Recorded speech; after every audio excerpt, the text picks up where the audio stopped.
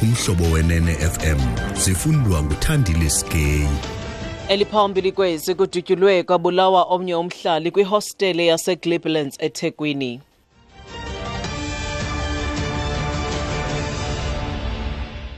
Molweni baphulaphuli, amapolisa aqhuba uphando emva kokugetyengwa komnye umhlali kwihostele yambethwe izixholo-xholo yaseIGleblands eMlazi kumzantsi weTheku phezolo. Indoda eneminyaka engama-38 ubudala kutyholwa ukuba idutyulwe izihlandlo eziliqela ngabarhanelwa abangaziwayo. Oku kuzana njengoko ikomishoni kaMwerane ephanda iziganeko zodushe olwayanyaniswa kwezopolitiko kwelaphondo isaqhuba. Ngabantu abangaphezu kwama-90 ababulewe kule minyaka mithathu idlulileyo eGleblands. Othethela amapolisa nguThulani Zwane.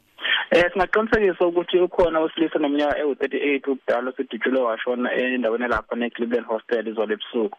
Amaphoyisa asemlaza sevule icala lokubulala bengakaboshwa umuntu nanokuthi-ke lesigameko sitholakale izolo ebusuku ngabo-9 emveni ukuthi amaphoyisa ebikelwe ukuthi-ke kunomuntu wesilisa osedutyuliwe lapha nehostele. Nangampela mangabe efika khona kathola ukuthi lo wesilisa losedutyuliwe wadutyulwa amahlandla amaningana emzimbeni washonela khona lapho.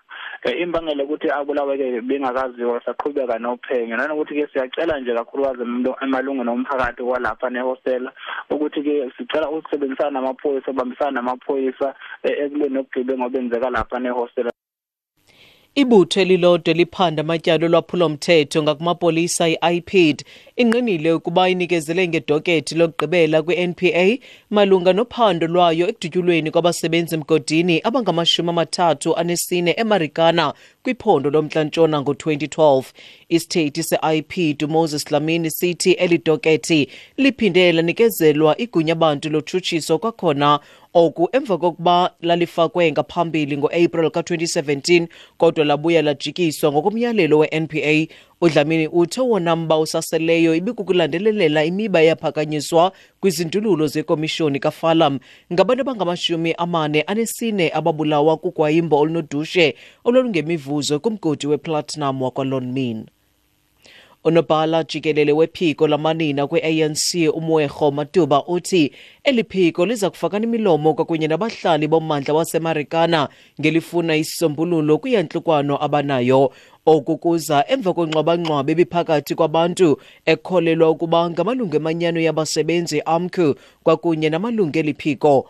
Oku khokelele ekubeni oziqatsela isikhundla sobumongameli kwi-ANC uGqirha Nkosazana Dlamini Zuma abuyele omva phambi kwexesha kutyelelo lwakhe eMarikana ebenezicwangciso zotyelela ummandla apho amapolisa adubula-bulala abasebenzi mgodini abangama-34 kwiminyaka emihlanu eyadlulayo.